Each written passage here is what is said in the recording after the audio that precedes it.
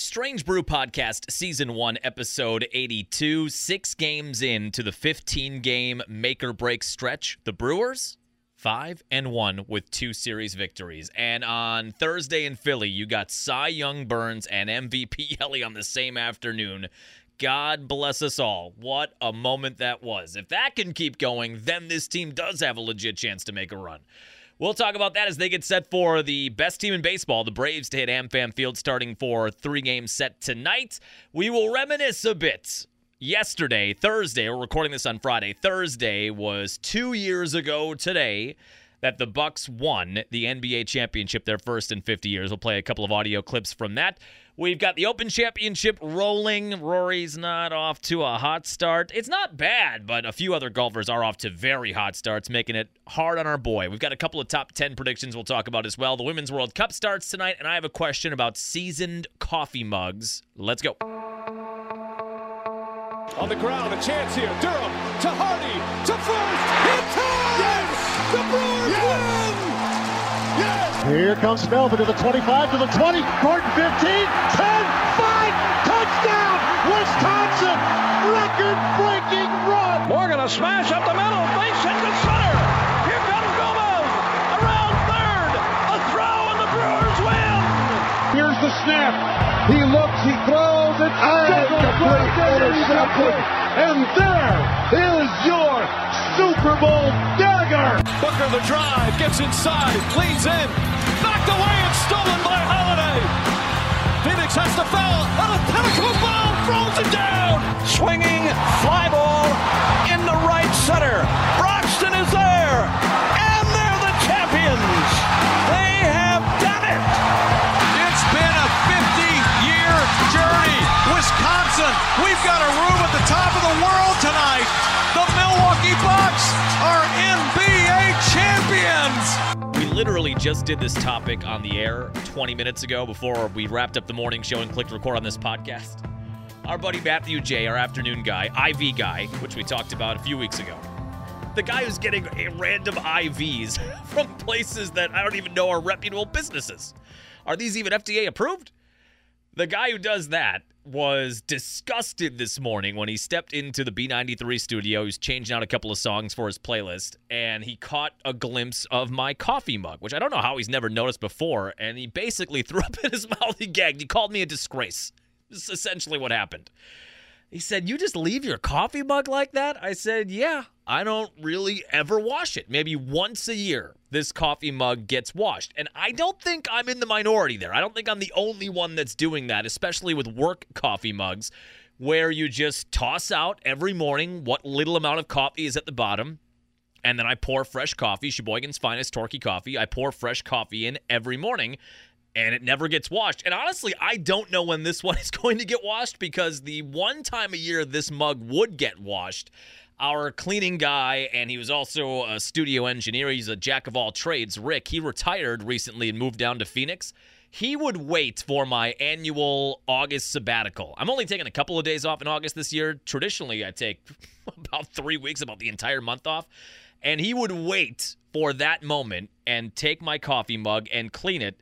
And every time I would come back, whenever it was late August or September that I would get back and we'd get back into our Monday through Friday rhythm, I'd come in and I'd always be a little dejected that he had taken all of the coffee mug crust on the side of my mug, for a lack of a better term, and gotten rid of it. And I'd just start the process over again. And after weeks and weeks and weeks, that coffee residue would build back up. I do think it adds flavor to it. Matthew J. thinks it's mold, to which I laughed and then thought, is it mold? Could it be mold? I had never considered that. I've had some breathing issues recently. Boy, it looks like you're healthy, John. I don't know what's causing these asthmatic symptoms. Maybe it's the mold in my coffee mug. I had never considered that as what this stuff is. I always just thought it was coffee residue. And we talked about it on the air. A lot of the B93 listeners on the text line and on the Facebook page that I posted about it, you can tell, by the way, it's the dead of summer when we're posting disgusting coffee mugs on Facebook. That's content. You can tell we are in the dog days right now. Late July, not a lot going on. Well, I guess we're going to make a coffee mug a topic for the 4-hour morning show this morning. This is what happens in radio. When you're in content, you're fighting for every inch. And if that's posting a disgusting coffee mug, so be it. I put that up there, and a lot of people tended to agree. One guy called it seasoned, which I think sounds a lot better than coffee residue. That's how I originally phrased it on the air. Seasoned makes me sound distinguished and cultured. That's not disgusting coffee mold. That's seasoning. Seasoning just sounds better. It's a spin zone. I like that terminology. I prefer that. That was the phrase that he used to describe it, but a lot of guys in the comment section say, yeah, we do this. The weird thing with me is, well, there's a couple weird things with me. But one of the weird things with me is that when I have coffee at home, which doesn't happen a ton, just on the weekends, the first cup of coffee I always have is here at the building because we're here so early, Monday through Friday, and I drink coffee at home Saturday and Sunday. When I do that, though, I have a cup of coffee and I put it right in the dishwasher. I don't know what the disconnect is there between work life and home life. I just don't wash the work mug, and I do every time wash the mugs at home. This mug, though, it does have quite a lining on it. And everybody on the comment section, for the most part, said, yeah, it's supposed to add flavor. We had one text that said their grandpa did that their entire life, and the texter's sister, when they were younger, she said, washed it, thinking she was doing grandpa a favor. Oh, grandpa will be so happy. I got this disgusting mug all cleaned up for him. And he was legitimately upset that they got rid of all that hard work. And if you don't ever wash it, you can sometimes have years of seasoning on that coffee mug that kind of adds to the flavor on it. That's something I've done for many, many years, and I have the same mug. When I first started the morning show, we have a break room like a lot of people, and we have just a whole assortment of mugs in there, and you would use one and then wash it and put it back. There's about 10 to 15 mugs just sitting in the break room. At one point, I determined 10 years ago probably that this smaller yellow coffee mug, which I actually legitimately think is a coffee mug that was either stolen or was taken from an old country kitchen. We used to have a country kitchen in Sheboygan. And I don't know if there's still one in Stevens Point. When I went up to school there, that country kitchen has seen some stuff. It might still be. We were just up there. I didn't see if the CK was still there. The country kitchen in Stevens Point would start their Sunday breakfast buffet very wisely at 2:30 in the morning or 3 o'clock in the morning, which would technically be Sunday morning, but actually Saturday night, because they knew that not only would they sell buffets to older people when they come in before church or after church on Sunday morning, they would also get the drunken bar crowd that would walk right to Country Kitchen at bar close. That's some of my favorite memories. Those are some of my favorite memories of realizing there was a breakfast buffet, a hot, ready breakfast buffet for $7 or whatever it was. As soon as you were done at the bars, you'd go to Country Kitchen. It reminds me of one of those Country Kitchen, diner, stop, whatever, coffee mugs. It's about 8 ounces. You could just see it sitting upside down on a paper dinner plate or a paper dinner mat. What am I? Dinner mat? What's a dinner mat? Place setting or whatever. I can just see this sitting down at a CK, sitting upside down, and you flip it over and you get a hot cup of coffee right away. About a decade ago, this became my mug, and it literally has just sat next to me for 10, 11, 12 years. It's one of the closest friends I have. It was actually in my wedding, ending up as a groomsman. The stories this mug could tell behind the scenes of my career here at B93. I do just let that residue, that seasoning build up. People seem to corroborate that, and there were some people in the comment section that were saying it is disgusting, John. This is actually disgusting. Don't let the people empower you. Don't let other people's opinions saying this is right make you feel like it is right or smart. It is not. It is disgusting. A little coffee mug conversation this morning. Yeah, we got a good hour. We got 3 breaks out of that from about 8:50 until the end of the show. Right when the morning show on a Friday for the last hour and 10 minutes is on fumes, and it's the basically dog days of summer, we got a good 2 or 3 breaks out of that one. Before we get into the Brewers, I just really quick want to hit on the 2 years ago today on Thursday. I felt like Chris Farley when he interviewed Paul McCartney talking about the Bucks championship. Remember when you were with the Beatles? Remember when you won the championship? Sure. That was awesome. It was. I felt all day on Thursday. We were playing some of those clips back. We've got to play you. I know it's a part of the intro, but I've got to play you the Ted Davis. It's been a 50-year journey. Wisconsin, we've got a room at the top of the world tonight. The Milwaukee Bucks are NBA champions. I'll just never forget my feeling in that moment 2 years ago. I didn't go to that game, and I didn't go to the Deer District, but one of the things I posted on the blog on Thursday was the ABC or ESPN, the game intro. And I'll never forget the intro for that game with the Spike Lee 3-minute montage of championship rings, and he had the Larry O'Brien trophy next to him and said, "The prize is in the house." And when Spike Lee said that, I knew what was on the line. But, there are certain times and certain intros, and when you see the pregame stuff, it kind of hits home like, oh, my God, he's right. The trophy is in the building. The trophy is in Milwaukee. It's in Fiserv Forum, and it's there for the taking if you can just win this game. They transitioned from that to the Mike Breen with the drone coverage or the blimp coverage. I don't know which one they were using. Hey, welcome to Milwaukee. It's Game 6, Phoenix Suns and Milwaukee Bucks. That's my best Mike Breen impersonation, and that's why I'll never be the lead play-by-play guy on ABC. The long shot, though, of the amount of people in the Deer District, I remember saying, holy bleep, out loud, just watching it on TV. And then I also remember kind of being happy I didn't go down. I was debating not getting tickets because for as much money as my wife and I spent on the Game 4 NBA Finals tickets, the Game 6 tickets, once it became a clinching game, I probably would have had to pay double or triple what I paid for Game 4. There was no chance I was getting a ticket to that game. It did cross my mind during the day, should I just go down to the Deer District and just sit there with everybody else and soak it all in? I remember seeing that long shot and being amazed at the sheer humanity, the mass of humanity in all areas surrounding Fiserv. The Deer District, for a lot of that playoff run, was the patio outside of Fiserv Forum. Then it expanded to a place where they roped off just that front section right before you walk in, and there were thousands of people there. By that point, it was occupying that space, the southern part of Fiserv Forum, and the empty lot where the Bradley Center used to be, and the parking lot near the Mecca where they had 3 separate stages, and all of them, it was just a sea of people. And as incredible as I thought that camera shot was and how amazing it was to see that amount of support for the Bucks, I kind of thought, I'm glad I'm not there. That's just too many. For me, that's too many people. I would love to celebrate with those fine folks. The anxiety that gave me, I don't know if I can be around that many people.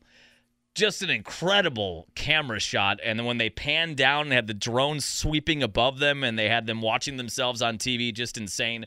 And then it was all Giannis. I put the highlight package in the Thursday blog, dropping 50 points. They got out to such a hot start with the Giannis block and then the layup on the other end. It really set the tone. They were up double figures. People forget, though, Phoenix took control of that game in the second quarter. They were up 49-43 at halftime. That halftime was agonizing.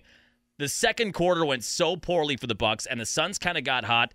And a 49-43 halftime score, that's an 80s, 90s NBA halftime score. Even a bad offensive half now in the NBA. Both teams are in the low 60s.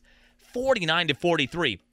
And I remember, or 49-42, excuse me. I remember the first basket the Bucks made in that second half was none other than Giannis. He had an and one. And then he sort of reacted saying, come on, let's go, and used his hand motions. It was almost telling everybody, the team, the crowd, all right, this is enough of this. Let's take this. This is our game to take. And he just took it over, dunking on guys left and right. Mid-range jumper was silky smooth. He knocked down a 3 or 2, at least one, as a part of that highlight package. And he just took over and put the team on his back 14 days after his knee bent in an opposite 90-degree angle. And he did that in one of the biggest games, the biggest game in Bucks franchise history. And I'll never forget, too, the Middleton shot when it was 100-96, and there was about a minute and a half left, or maybe a minute 15 left. Bucks had the ball, and it was one of those moments where if they don't score here, and then Phoenix comes down and makes this a one-possession game, then you're really in a battle. The Bucks maintained a 6 to 10-point lead for a lot of that second half once they got in front. But that was a moment where it was a 4-point game. And, boy, if you don't score here and they score and you've got a minute left and you're only up by a basket, drills one of those off-balance mid-range jumpers to make it 102-96. Then with must have been 25 seconds left where Chris Paul missed a 3. It was 104-96. At that point, you kind of knew it was done, but nothing is done until it's done. Paul missed that 3. Middleton got the rebound, passed it to Drew. The surge of energy in the crowd, which was great all night, at least on TV, and I know a couple people that went that just said it was raucous the entire night.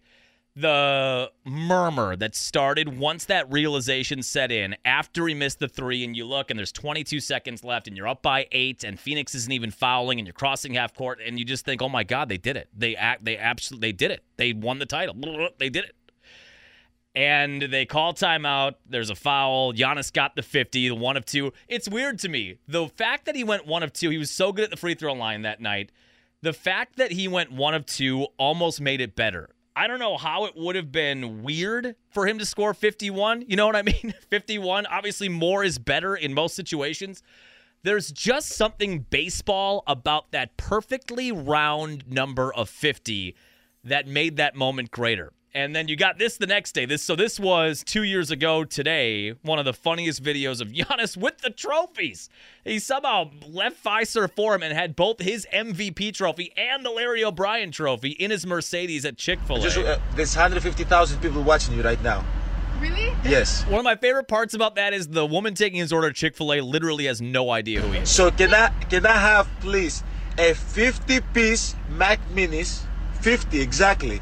Not 51, not 49, chicken minis, yes, 50. 50. And let me have a large drink, no ice, half Sprite, half lemonade. That became the drink of the summer in Milwaukee, by the way. The half Sprite, half lemonade, no ice, put a little vodka in there, whatever.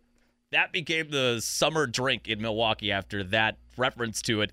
That girl at Chick-fil-A, when he told her there's 150,000 or 200,000 people watching, really? Had no clue who he was. No clue. And Bucks fans slowly, because it was Instagram Live, realized where he was, and eventually they surround his car, where I can move this forward.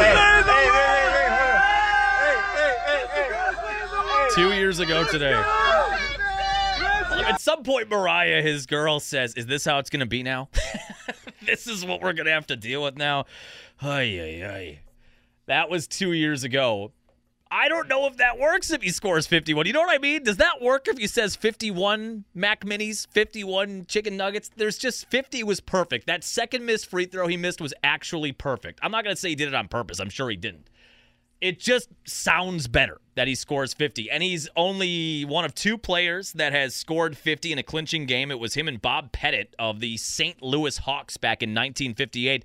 That St. Louis Hawks team beat the Celtics, Bill Russell. That was the only time Bill Russell went to the finals as a player or a coach or a player coach and did not win. The only one he did not win. Bob Pettit scored 50 in that clinching game. That Hawks team, as a side note, started as the Milwaukee Hawks. There's a weird Milwaukee connection there. They were in Milwaukee for 1 year in the mid-50s and then went to St. Louis when they won the title in 1958. Bob Pettit, by the way, played games at the Sheboygan Armory. I've got all sorts of fun facts for you here. Are they made up? I don't know. Am I just making it up? I know for a fact. I'm just guessing also, really. I love that clip, that Barkley clip, so much. 50 made it perfect, though. And when the graphic hit on the bottom of the screen after the final buzzer sounded and it just had the Bucks logo and said Milwaukee Bucks 2021 NBA champions, all I could do was stare at it in disbelief. And in many ways, it still feels like a fever dream. That was the gist of my blog on Thursday. It still feels like a fairy tale. For all my life, it was a joke to think the Bucks would ever win. And I loved them. And I loved they were our local team. I'm just a guy. I can't root for any other team other than my local teams. In some ways, I'm envious of people who can do that. They can root for other teams. And in some ways, I don't trust them. I can only root for my local teams. If they're good, great. If they're bad, then I'm just tied to that bad team for a long time. If you would have said in the late 90s or the mid 90s that one day the Bucks would win a title, I said in the blog, the more likely scenario would have been if you gave me 2 options in 1994 that the Bucks would win a title one day or Brett Favre would throw a no-hitter in Game 7 to clinch a Brewers World Series championship. I think the Favre scenario might actually have been more likely in my head. And a lot of people said it just was unfathomable that the smallest, most destitute market for basketball was ever going to win a title. The meteor, the asteroid that is Giannis, hits Milwaukee, hits Earth in 2013. He changed things slowly, not right away, but changed things, and it wasn't until 2019 where you kind of thought, my God, maybe they could win a title. They come up short that year. They're on pace to win 70 games the next year. That gets undermined by a global pandemic because, of course. And at that point, we didn't know that Giannis was signing that extension. It felt like maybe he was gone. Or why would he stay with us? And then you wasted those 2 years. He signs the contract in November before the magical year begins. It's just hard to believe. Not only that they win the title, but that you've got this generational player who had a Jordan-esque, LeBron-esque performance in a clinching game that will forever be remembered in NBA history. That happened for our franchise? Are you sure? It did. 2 years ago. May the memory never fade. They need to change that schedule. I put that in the blog, too. We need to go back to that schedule What's neat for Bucks fans about this time of year is we are the only on this day in NBA history ever in July. Typically, the season is over in early to mid-June. At most, if you get a Game 7 in the finals, you're knocking on the door of Father's Day. That's cool for Bucks fans because it's always going to be that way. This run of 2 years ago or 3 years ago or 4 years ago on this day in July, you're never going to have that again. They need to look at that schedule, though, and do the pandemic schedule. There are some things that the pandemic forced into fruition that should stay. Some people, for some of you, that's working at home right now listening to this podcast. One thing that the sports world should have taken from that is the NBA should start a week before Christmas like it did that year. It should really be 60 games, not 82 or 70. It was 70 that year. At least you shave 12 games off of it. Start a week before Christmas. 70 games instead of 82, and you wrap up in the dead of summer. The dead of summer is when basketball should be played. I recall feeling that way in the moment when that was happening in June and late June and early July as that run continued. This makes sense. This is when basketball should be played. And nobody outside of me and maybe a handful of people cares about the NBA in late October, November, up until Christmas. That's always the triple header, the big coming out party every year where the people start to pay attention to the NBA, that Christmas Day slate. You're always competing with the NFL from October until that point, December anyway. It just makes more sense. I'm sure baseball wouldn't be happy about it, but whatever. It'll be fine. It's fine. The NBA Major League Baseball cross-section, I don't know if that's that huge anymore. That would be a point of contention, I guess. You'd be then overlapping a lot of the baseball stuff. It just felt right. That whole schedule felt right. All right, speaking of baseball, Brewers. We said that they started a 15-game stretch on Friday that could make or break their year. If they can stay in it, they'll likely be buyers, hopefully, at the deadline. Hopefully mistakes were learned from last year. And that sets the tone for the stretch run, this 15-game stretch. It started with the 6-game road trip, 3 in Cincy, 3 in Philly, and they're 5-1. Remember on Friday last week, I was saying, given the schedule, the strength of schedule, and where you're at on the road, and some of the health issues with this Brewer team still, I thought 8-7 would be a really successful road trip. Remember, we said I'd love for them to make a statement and go 10-5 or whatever on this road trip. They may do that. I even thought 7-8 or 6-9 probably keeps your head above water enough to the point where you could justify buying at the deadline. But what a start. They go into Cincy. They sweep Cincy. Then they move on to Philly, who right now is in that wild card run. You get the loss, 3 runs. They fell 1 run short in game 1 of the series. They lose that one 4-3, tight game. And Julio Teheran, I guess he's going to get starts because he has to. First 6 starts for Julio Teheran, you couldn't have asked for anything more. He hadn't pitched in baseball since 2021, and in 2021, he pitched 1 game in 5 innings. He hasn't pitched any real innings in Major League Baseball since 2019, 4 seasons ago. They pick him up off the scrap heap, and in his first 6 starts, he's got an ERA of 1.5, and it felt like every game he was going out there and giving you 5 or 6 innings of 1-run ball. That was fun, but as sometimes happens with stories like that, where you pick up a guy that has not been on the field for a long time, they can see some success in the short term, but the longer they're out there and the more they're making starts, the more teams start to figure them out. We may be getting to that point with Julio Teheran. I'm not ready to write him off yet. His last 3 starts, though, have not been good. He gave up 7 earned runs, 6 earned runs, and then 5 earned runs or 4 earned runs against Philly in 4 2/3. He's getting hit a little bit hard. The fairy tale for that might be over. He'll make at least 2 or 3 more starts. Hopefully he can get it back on track. Hopefully he can burn his former team on Sunday when he takes them out against the Braves at AmFam Field. That's one of those to keep an eye on, though. He may be running out of juice a bit. They lose that game. They didn't get to the 4-run threshold. It's unbelievable how concrete that 4-run threshold is. They scored 3 and lost. Then you got the William Contreras game on Wednesday where he had 3 hits, 2 RBI doubles, and at the end of that game with runners at the corners and 1 out with Devin Williams out in the 9th inning, he guns down a runner at second base with a pinpoint cannon Mega Man throw. The next pitch, Williams strikes out the batter he was facing, and the game's over. You go from in the blender in, was it a 1-run game on Wednesday? I forget. I'd have to get the schedule up. I don't have the schedule up. Why wouldn't you get the schedule up before you start the podcast, John? This is all revisionist history. We'll edit this out in post.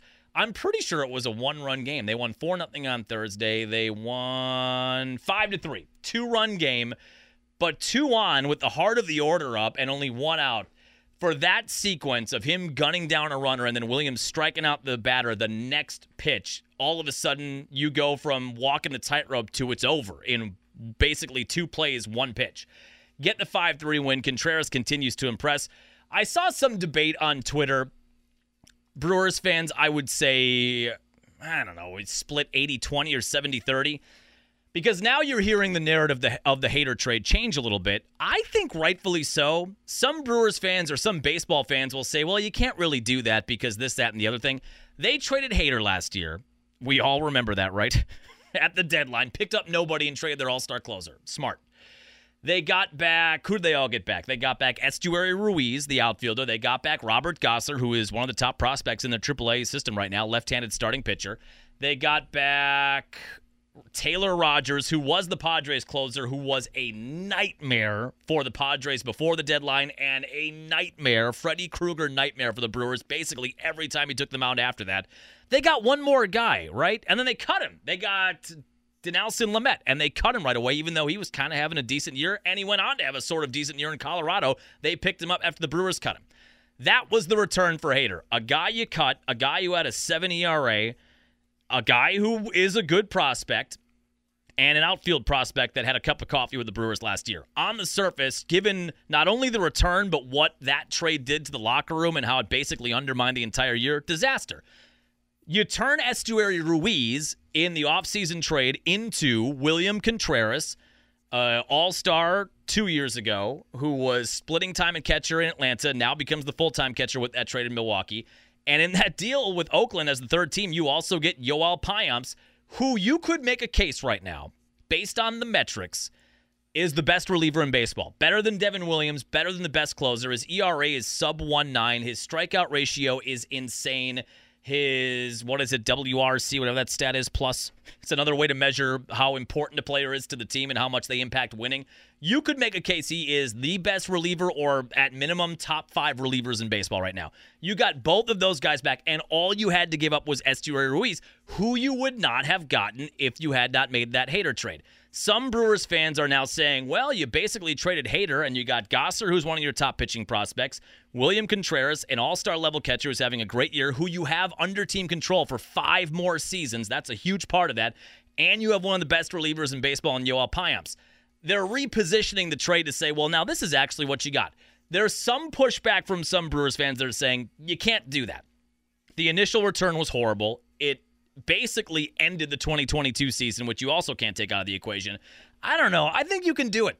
I think you can. I understand you're spinning it a bit, and you cannot lose sight of the fact that 2022 was looking like a playoff year, and the Hader trade, for the most part, is what deep six the entire year. That's a part of the conversation. I think it's okay, though, to take some of the pieces you got back and then see what those pieces got you and say, hey, we got this ultimately for Hader. I think that's okay. Some Brewers fans, 25-30% on Twitter when that conversation was happening after the William Contreras game on Wednesday, were saying, nah, I don't like that. You could do that and go all the way back, though. I saw one trade tree that then said, okay, well, if you want to do that, then really this all goes back to the J.J. Hardy trade.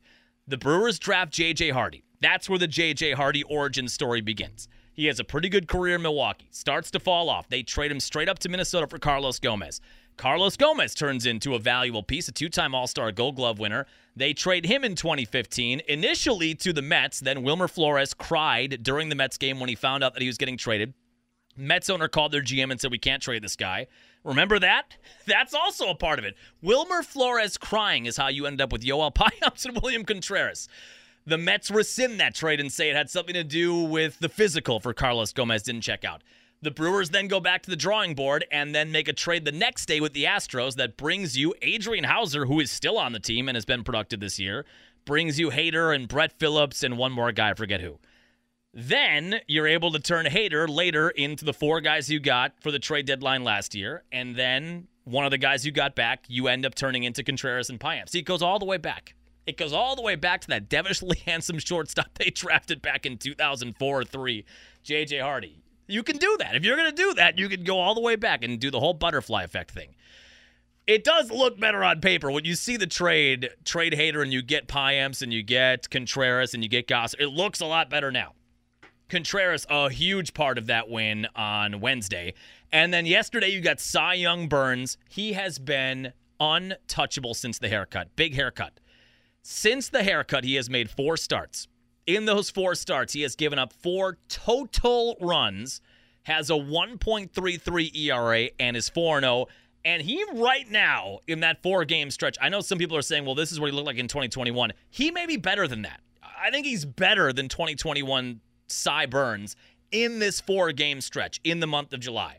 He gives you 8 shutout, 10 strikeouts. The Phillies had no chance. He was carving them up like a Christmas ham. It was one of those games where we've seen it plenty of times on the other end, too, where an opposing pitcher does that to the Brewers, where you just know this offense is not going to be able to touch this particular pitcher on this particular day.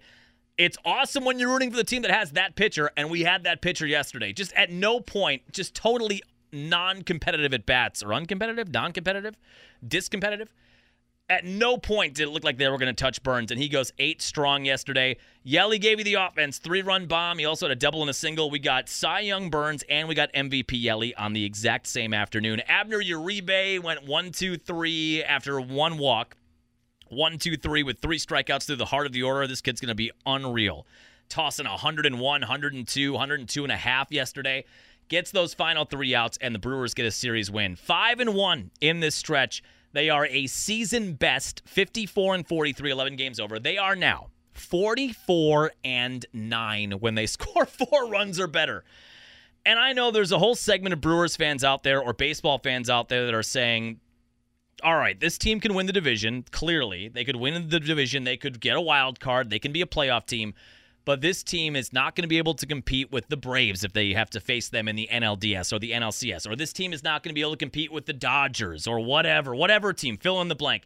They're not going to be able to compete with those teams in a best-of-5 or a best-of-7. Why? You get a bat or two. That's the argument you're hearing from the portion of the fan base that does not want to give up high-level prospects to bring in a rental bat or two, because that group of fans does not think this team is 1 or 2 bats away from being a World Series championship team. And there is that group of fans with any team that says, unless this makes this team a title contender, unless this makes this team a World Series contender, then don't waste the prospects. Don't even waste it. I think a bat does make this team a World Series contender. We're talking about 4 runs. I feel like Allen Iverson. We're talking about practice. We're not talking about a lot. We've said it plenty on this podcast. That is not a high threshold. 44-9 when they score 4 runs. If you can get 1 impact bat for the middle of that lineup and 1 more serviceable bat to supplement the offense, and Yelly keeps playing the way he is, and Contreras keeps going the way he is, and Adames starts this little resurgence he's been on, if you get a couple of bats in there, this is a World Series contending team. This is a team that's pitching is so good, starting pitching and elite bullpen work, that if they score 4 runs, they're winning at an 840 clip. They can beat anyone if they can get a couple of bats in the middle. We're talking about 2 bats. We're not talking anything where they need to overhaul the roster here. I realize the offense has been bad for a lot of the year, and there is a segment of the fan base that is still sour about last year and just hasn't been able to get into this year for whatever reason. They're not that far away. I don't know why people think they're far away from being a World Series contending team. I don't know what's preventing some Brewers fans from accepting that this team with and they need an impact bat, not just a middle-of-the-road bat. They are an impact bat and a middle-of-the-road bat away. But that is a World Series contending team. You put a guy in the middle of this order that can hit you 275, 280, and bang out 30 home runs, and then everybody gets better around that guy. And if you can find one other guy to hit 250 or 260 and be a 20 kind of home run guy, put that in the 6 hole, put the new chip you got in the middle of the order, put Contreras above him and Yelly above him. That's an offense that can threaten to score 4 runs. You're not going to win every game you score 4 runs, but they're winning pretty much every game. That's why I feel like you do need to take a real hard look at your prospect load, what's available at the deadline, and make a move if it's there, because this team is a World Series contending team with a move or 2 in the middle. They've proven that in the last week or so. We're going to find out more this weekend. The best team in baseball at Miller Park, still, I can't get it, at AmFam Field Friday, Saturday, Sunday, the Brewers are going to dodge some of the best arms the Braves have, which is probably good news. Freddie Peralta goes tonight, Adrian Hauser tomorrow, and then Julio Teheran, the aforementioned Teheran, will go on Sunday against his former team where he had a lot of success. If you can win this series, if you could sweep this series, but let's not go crazy. Let's just take it one game at a time. If you can win this series, if you take 2 out of 3, coming off of the way they started the second half and going 5-1 on a 6-game road trip against a first-place team when they played them, and a wild card team, then you come home and take a series against the best team in baseball. At that point, if you're still on the side of this team is only a division-winning team and not a World Series team, I don't know what to tell you. I don't know what more they could prove if they can take a series from the Braves this weekend. They will play the Reds again right after that at home, and then they do go to Atlanta. You're going to get all 6 games for the season series against the Braves in the next 9. We will find out, though, a lot about this Brewer team this weekend and this week, and then the following weekend when they are in Atlanta taking on a 61 or 62 win Braves team.